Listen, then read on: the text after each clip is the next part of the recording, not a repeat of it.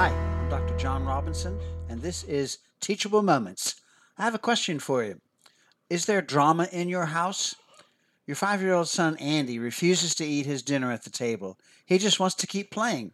He ends up turning over his dinner plate, scowling at you, and says emphatically, "No." Your 10-year-old daughter Keisha just got off the phone with her bestie. She's tearing up, beginning to tremble as she plops in front of the television.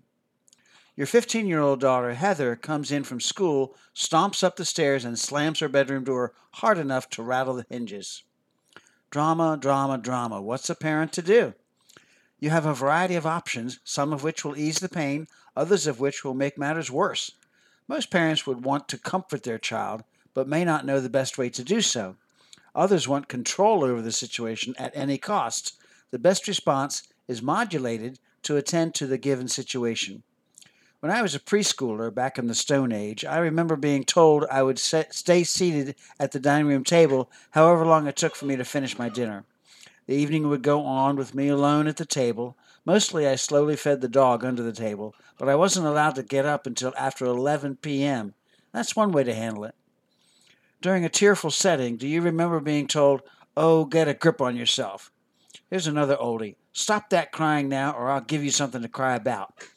Many parents will just leave their teen in their bedroom until the cows come home or until she calms herself down and rejoins the real world. None of these are good parental responses to family drama. These responses are about you as a parent and your comfort level at the expense of your child's well-being.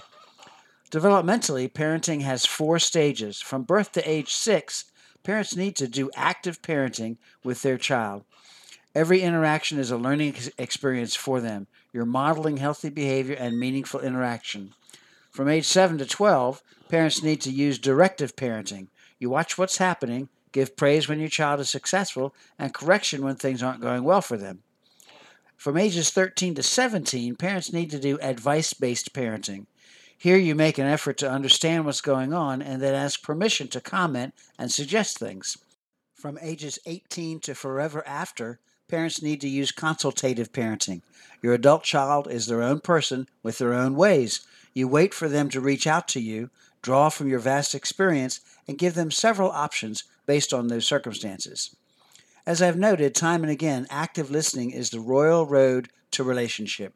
This is where you feed back to your child what you think they may be feeling in that moment. For an example would be, "Wow, Andy, you're really upset now." Or, "Keisha, you seem really bummed out. Do you want to talk about it?" Or knocking on Heather's door and with permission, just sitting by her on her bed for a while. Then, "Had a rough day, sweetheart?" to launch the conversation. If your older child doesn't want to talk about it, accept that and respect her quiet time. "I'm here when you need me, baby." Hug her and then check in later if she continues the attitude, or even when she resumes her normal cheery self. When your active listening has calmed down your child's intense feelings, it's respectful and helpful to get permission before launching into your options. I have some thoughts about what you've told me. Can I share them with you? Especially young people marvel at a grown-up asking permission to speak. As your conversation ebbs and flows, work some praise and thanksgiving into it. This helps give your child kudos and also puts the drama into perspective for them. "You know, Andy, now that you're a big boy, I'm going to give you some new foods to help you expand your taste. You don't have to eat all of your portions, but you do have to eat at least a no thank you helping for each." Of course, consequences and times out are part of good parenting. They help children remember who's in charge. They also reinforce the axiom, "do good and good things happen, do bad and bad things happen." Also, natural consequences hold sway over corporal punishment. 5 licks with a paddle may be a bad outcome because of bad behavior, but how long does the lesson last? Writing a letter of apology takes more time and effort by your child, with the likelihood of the lesson learned. Use the time with your child writing the apology as a teachable moment to help create a meaningful note.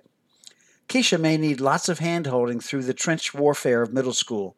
In addition to active listening, throw in lots of "I'm so sorry, darling. That must have been really hard for you to deal with." With her calming down, give her lots of scenarios with "I knew someone once who," citing similar or hypothetical circumstances to expand her options. Parenting is the toughest job we ever have, for which most of us have no training. When you have drama in your house, these are some of the tidbits that will help settle the situation and perhaps create a learning experience for all of you. Blessings, Dr. John. Teachable Moments, Building Blocks of Christian Parenting is available online at AmazonBooks.com and in local and national bookstores. More on Dr. Robinson at tmcpinc.com.